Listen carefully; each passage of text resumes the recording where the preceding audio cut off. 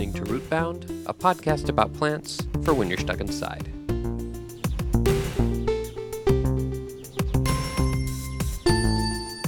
That's right, it is summertime and the living is easy. Rootbound, the official plant podcast of summer.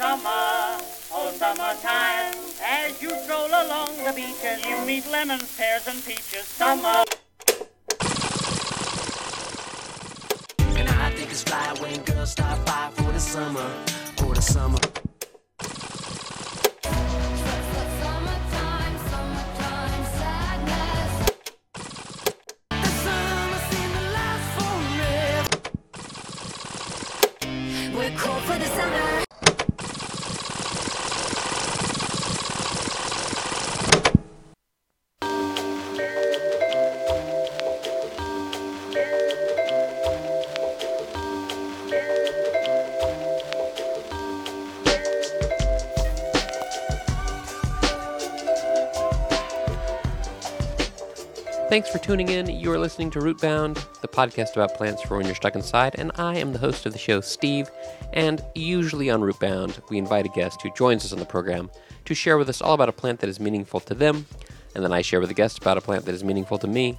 And through this process, we can all learn more about plants and learn more about each other. But if you haven't guessed it, today is one of those special episodes. It's a special season episode, and it is summer. And so it is a special summer episode. In these episodes, we talk about seasons and plants in general, and often go down some other little tangents, which is a lot of fun. And we normally have a little bit of a different setting for the show as well, which you'll hear in a minute. But first, for those regular listeners of the program who listen in real time, who may have noticed that the shows have been coming out a little bit later than normal, well, I blame summer. You know, summer is a time where there's a lot going on, and it's been a little bit trickier to get the shows out on Wednesdays, but everything's good. I've got all the interviews lined up, and so as we get towards the end of summer, I predict that the posting time will come back to normal. And if you're listening to this 5 years from now, this is not relevant, but that's okay. So yes, anyway, let's get to our special summer episode, and you'll hear one of the reasons why it was a little bit tricky for me to edit the last episode is because when you spend many hours driving, it's hard to edit a podcast, and that's where we're going to teleport now.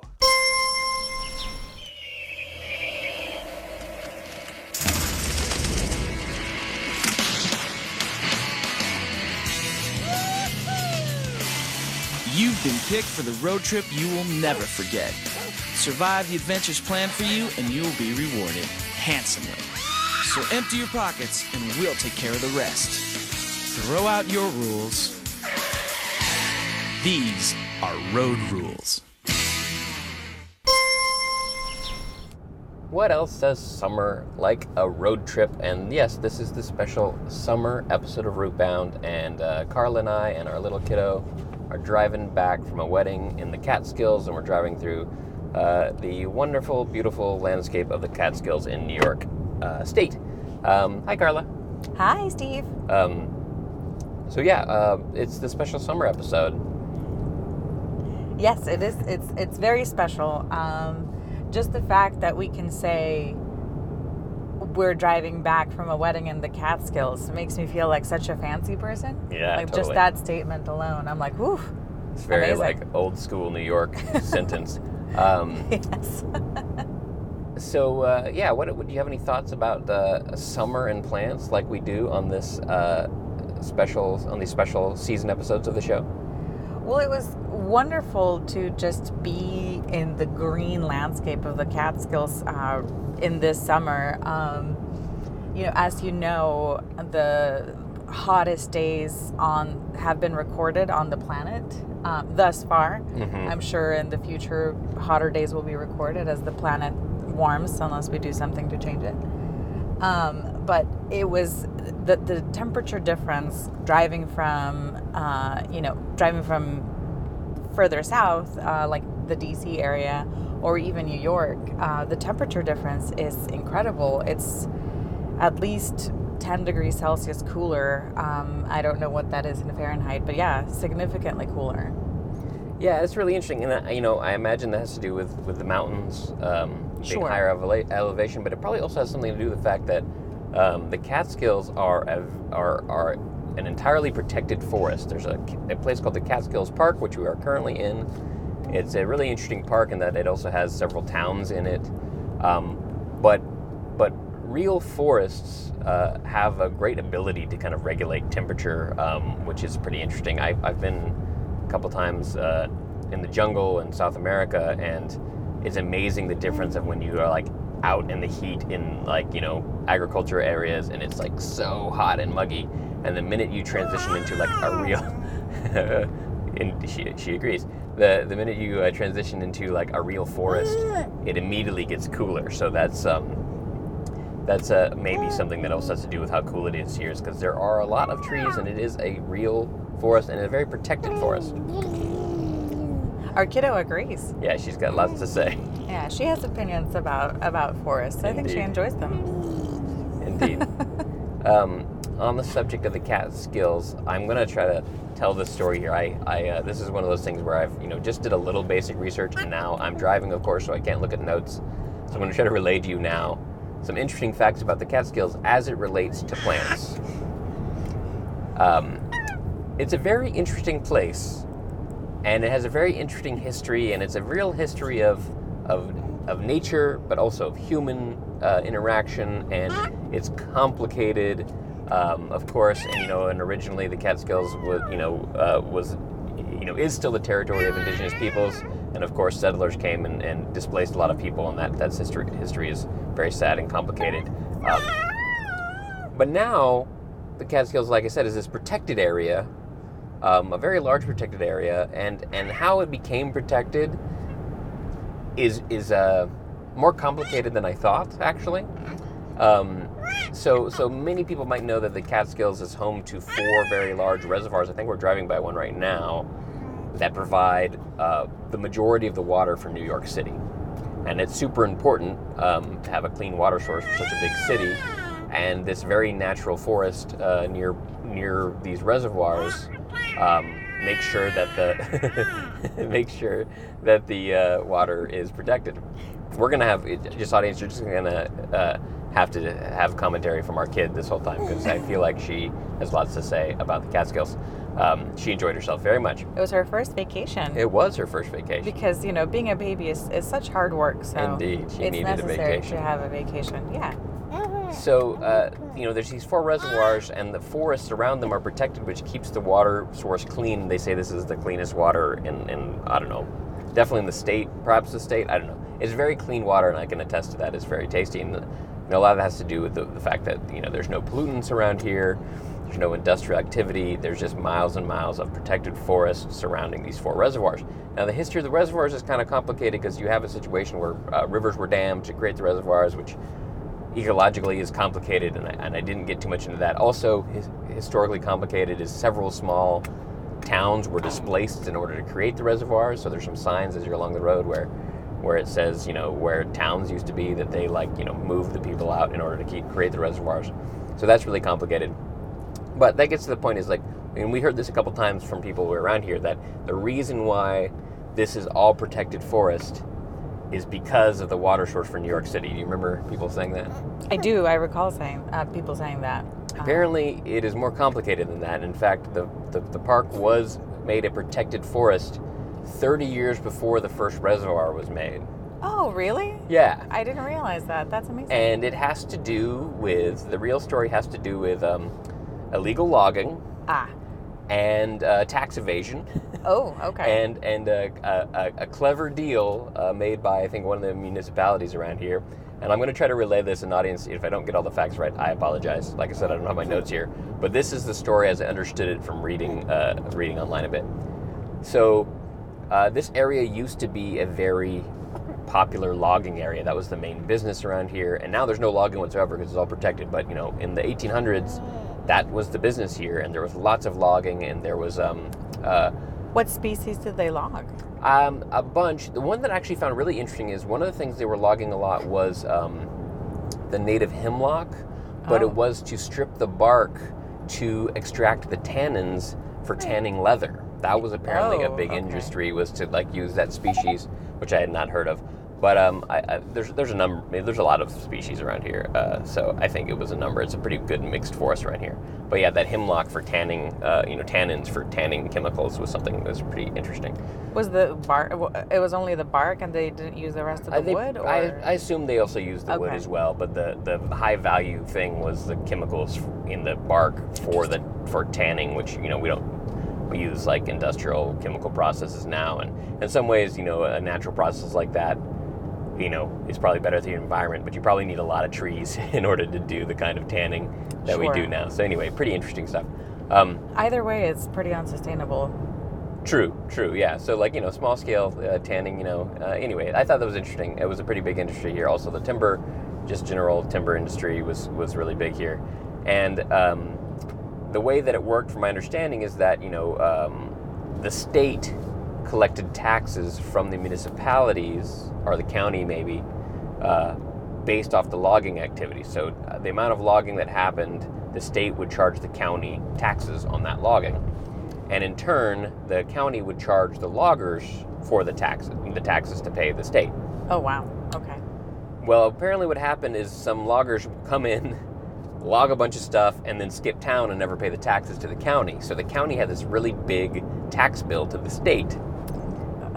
And around the same time, the state was considering making the Adirondacks a protected area, specifically for that, to try to keep the, what is that canal up there with the Great Lakes? You know what I'm talking about, audience. Anyway, they wanted to protect that area to keep that commercial shipping channel from being silted up. And so making sure that the forest stayed, protected would prevent runoff and blocking off this shipping channel. So they were considering making the Adirondacks a protected area, but until then people didn't think the Catskills were as important biologically as the Adirondacks, and so that wasn't even considered. But apparently some clever politician basically lobbied the state to include the Catskills in this protection, and part of the deal was to forgive the tax liability. And also, in turn, the state apparently pays the area as if they were producing logging income. So it's kind of like it's in reverse now. Because it's protected and there's no logging, the state pays the county for those biological surfaces. Instead of the money they get from cutting down the trees, they're getting money from keeping the trees protected, which is a pretty interesting mechanism. And I think that still goes on to this day. And I think that's the reason why a lot of these little towns can still exist, is because they have a decent base of funds because they live in a protected forest, and the state pays for that service. And in return, the state, has protected area, and New York City, the biggest income driver of the state, gets all the clean water they need. So a very interesting, complicated history, but just shows, when people value a forest, how it can be protected. And I think there is a pretty good balance here, at least from what I can see. I'm sure people have their complaints, but it is a pretty interesting and nice story of conservation in the Catskills. Yeah, that is pretty interesting. Clever maneuvering in order to not pay that tax bill. That's Totally. Interesting. So, and then the other thing is that this is super interesting too. At some point, the loggers were always trying to dismantle this deal because they of course wanted to get to the trees. And so at some point, the county was successful in lobbying the state to actually put it in the Constitution. So the Catskills are constitutionally protected by the state of New York, and the only way to ever start logging in this area again... Oh, we got to turn left. The only way to ever log in the Catskills ever again would require a constitutional amendment. Wow, okay. Of the state constitution, that's amazing. Yeah, so that's pretty cool. There's I read the line, the couple paragraphs in the Constitution specifically. All right, turning left on Bridge Street. Here we go. We're in a little town called Margaretville, which is super cute. It is super cute. I wish we had a little time to stay here, but we got quite the drive left, so... In 200 meters, turn right to State Route 28. All right, going to State Route 28. Well, that just means we have to come back. Indeed. With our kiddo. Indeed. You were mentioning something about like how you were observing the... Turn right to State Route 28. All right, we're not going to be hearing any navigation voice here in a second, because once we get on State Route 28, we will we'll be back in business. You said you were mentioning something about the plant life here as we were driving up.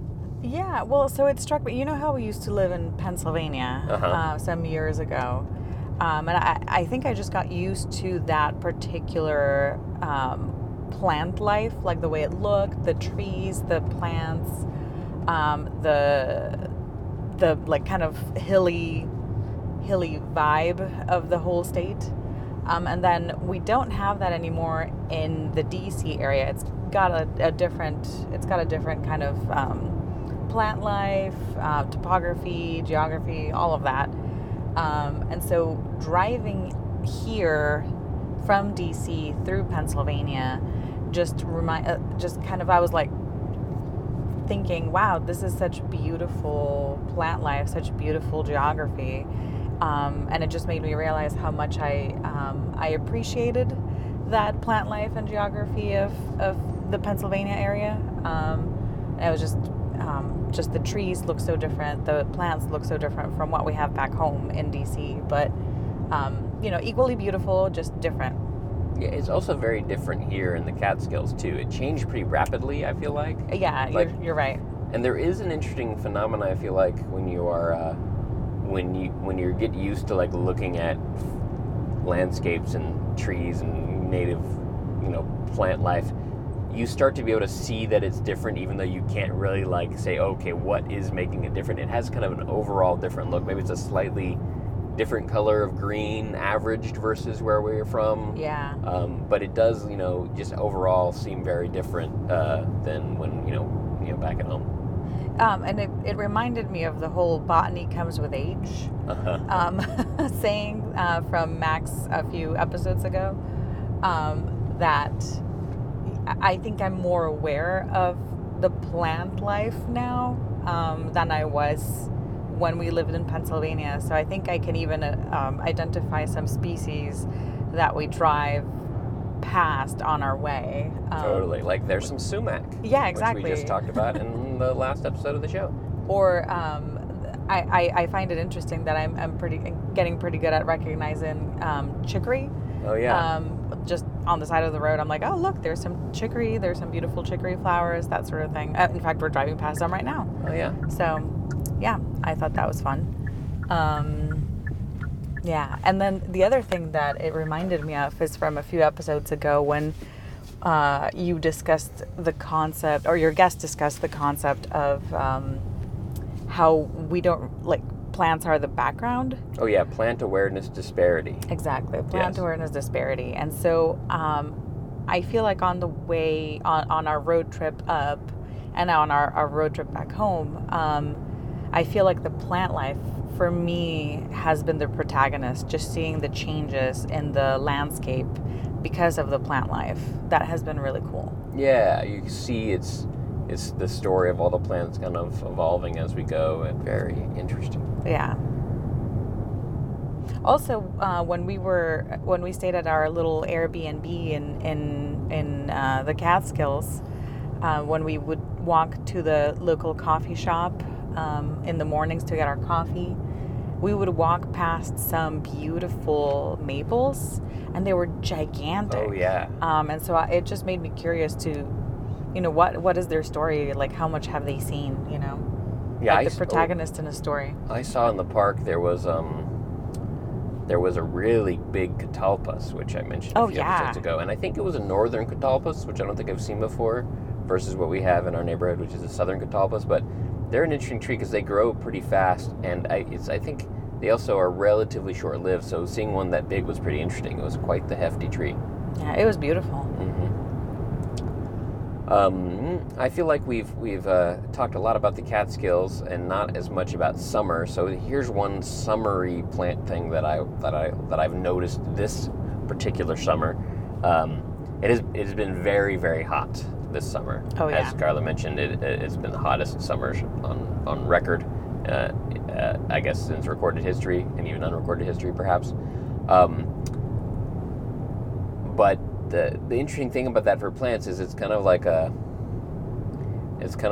blessing and a curse when it's so hot, because when it's so hot, there's a lot of sun, there's lots of energy coming from the sun, and plants can turn that into using photosynthesis can convert that into energy and use it. But also when there's so hot, there's not as much water, and so the plants need water to grow. And so you do have this situation where, in our house for a while earlier in the summer, it was just so brown, everything was just dying back because there was not enough rain. But then on the other side, when it rained, and it rained a lot, all of a sudden the plants just exploded with growth. It was really incredible to see. I swear I blinked and the grass in my yard was 2 feet tall. It was so quick before I could even catch up with it. Yeah.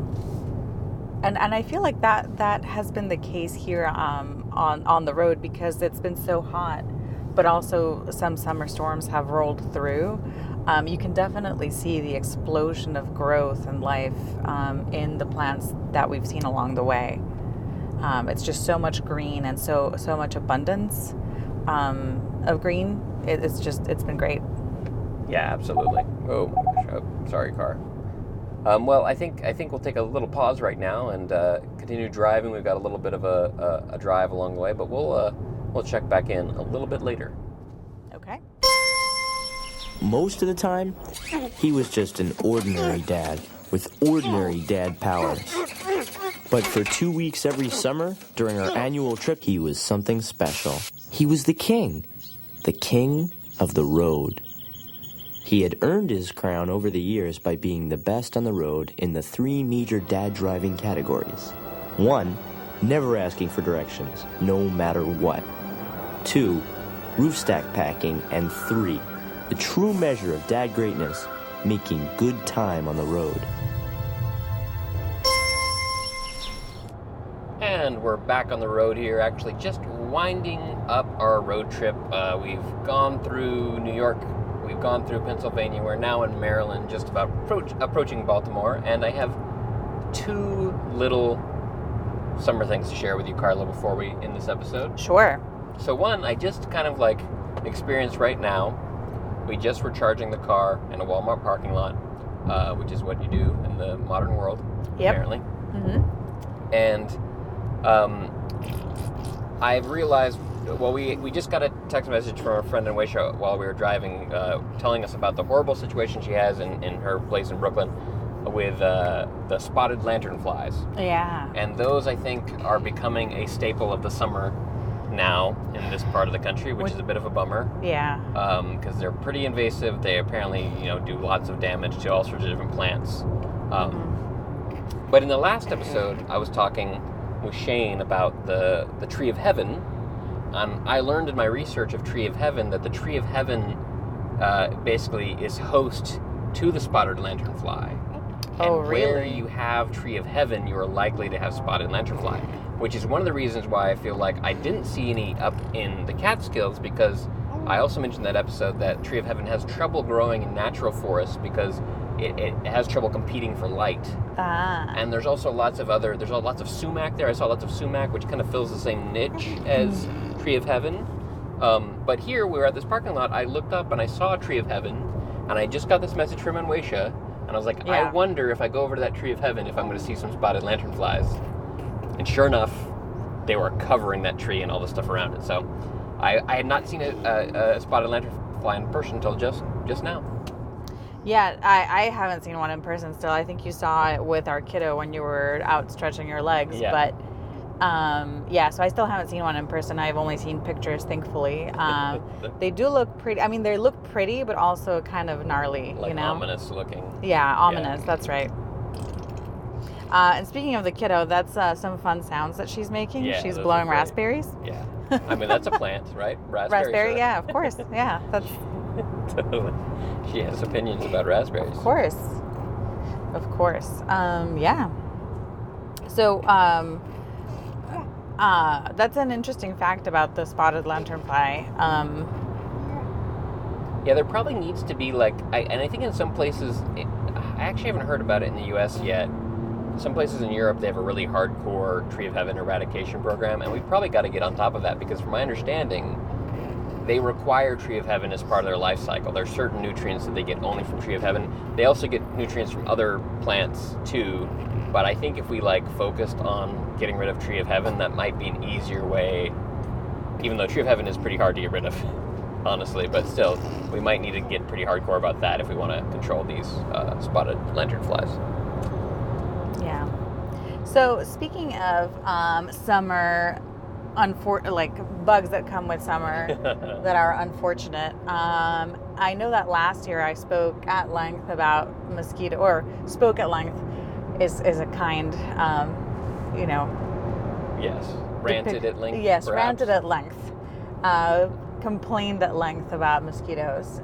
So I feel like that has been covered, even though we literally stepped outside in the Walmart parking lot, and I just in the 2 minutes that we were out there, I think I got bit like at least 5 times. Oh man. Yeah, no, it's unfortunate, but the bug that I would like to complain about this time around that is also unfortunately a summer staple is the tick.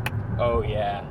And the reason I thought of it is because when we were at that little lovely park in the Catskills, having a barbecue with friends, it was there were signs on the trees saying, that there are ticks found in that area and that they carry all of the diseases that are awful, etc., etc.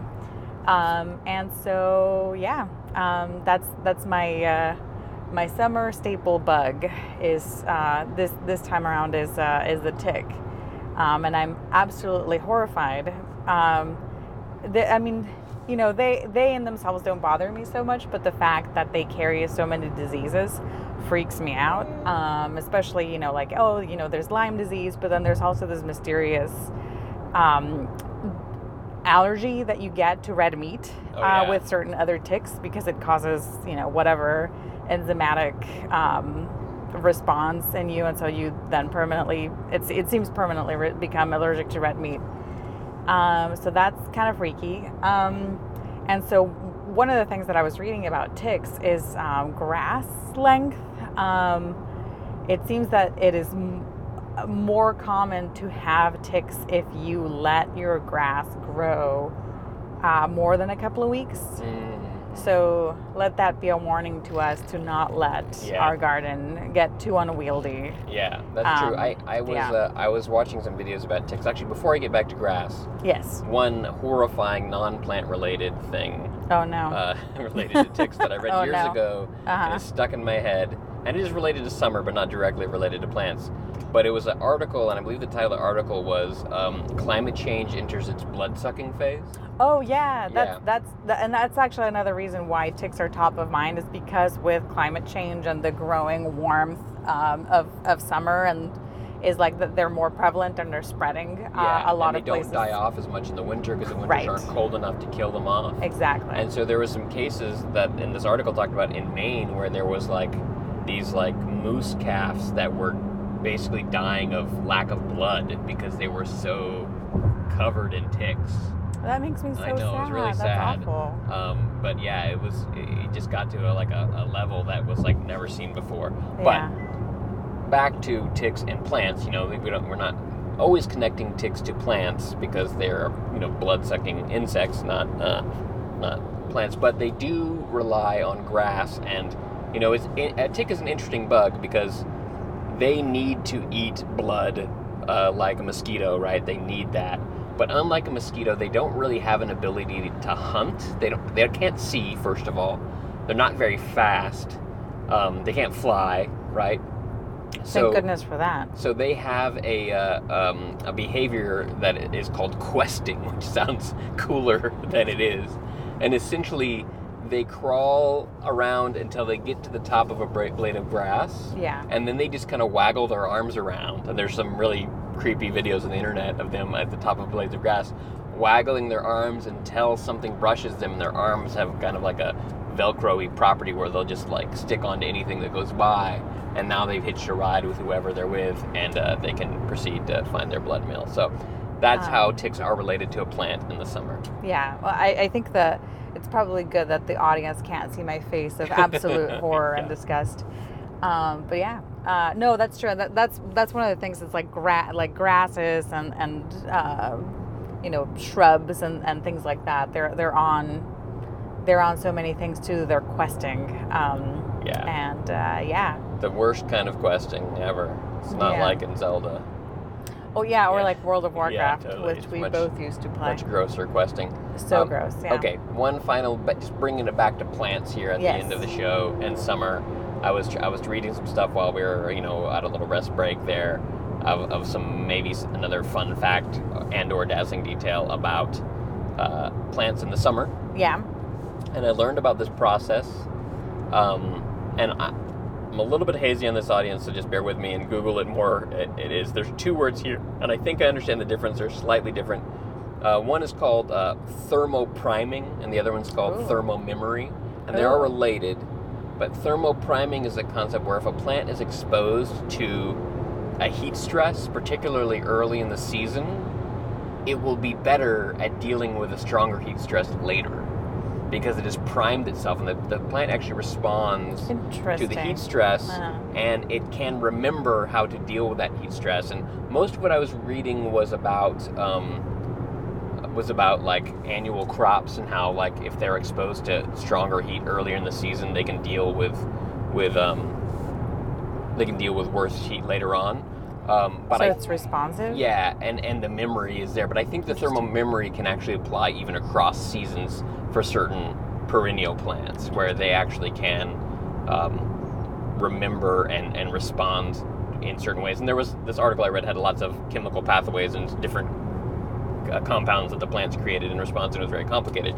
But I just thought that was very interesting about, it's always interesting when we hear about that stimulus response of plants, because they're so slow, it's hard to see that, and it kind of just looks like there's something that doesn't do anything, right? They're just standing there, but they really do have a response. And so there was some articles about, like, is there like some ways that you could like purposefully prime your crops early on with heat so that they'll do better in a hotter summer. That's interesting. Yeah. And I remember when we had first moved back to the States after being in Switzerland, we had a really hot summer. Oh, yeah. And I remember just not being used to such hot summers anymore, or actually ever, because I've never really been, before we moved to the DC area, I had never really been in like a humid humid super hot summer. So that was a shock to the system. But I remember people complaining about their tomatoes just kind of like essentially cooking on the vine, and like not doing very well, and a bunch of other gardening crops that people had, just not doing very well because it was so hot and so sudden. So I guess that whole disaster can be avoided by exposing the plants to heat early on in the season, like late spring, early summer? Yeah, something like that. I think we might even have an example in our yard right now, because we had this really, really hot patch earlier on. Yeah. Things kind of got brown, but now they're like exploding, even though it's still hot. We got more rain, but like I think maybe the plants that didn't completely die back from the hot summer maybe have been primed, and they're gonna do better for the rest of the summer. At least I hope. Yeah. That's interesting. I didn't know that concept. So yeah, that's a plant and summer concept, and a great way to wrap up this little road trip episode, summer episode of Rootbound. Yeah, that was really fun. My guest on this special summer episode of Rootbound was my wife, Carla Arias, and also some special announcements by our little kiddo.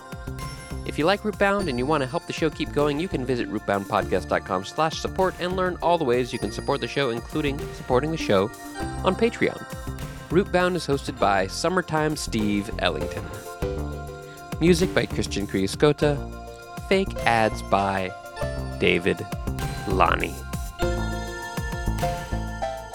Rootbound is a podcast about plants for when you're stuck inside, but if you can go outside, take a road trip and enjoy all the plants along the way. Summertime, and the living is easy. All the people in the dance will agree that we are all well qualified to represent Rootbound, the official plant podcast of summer.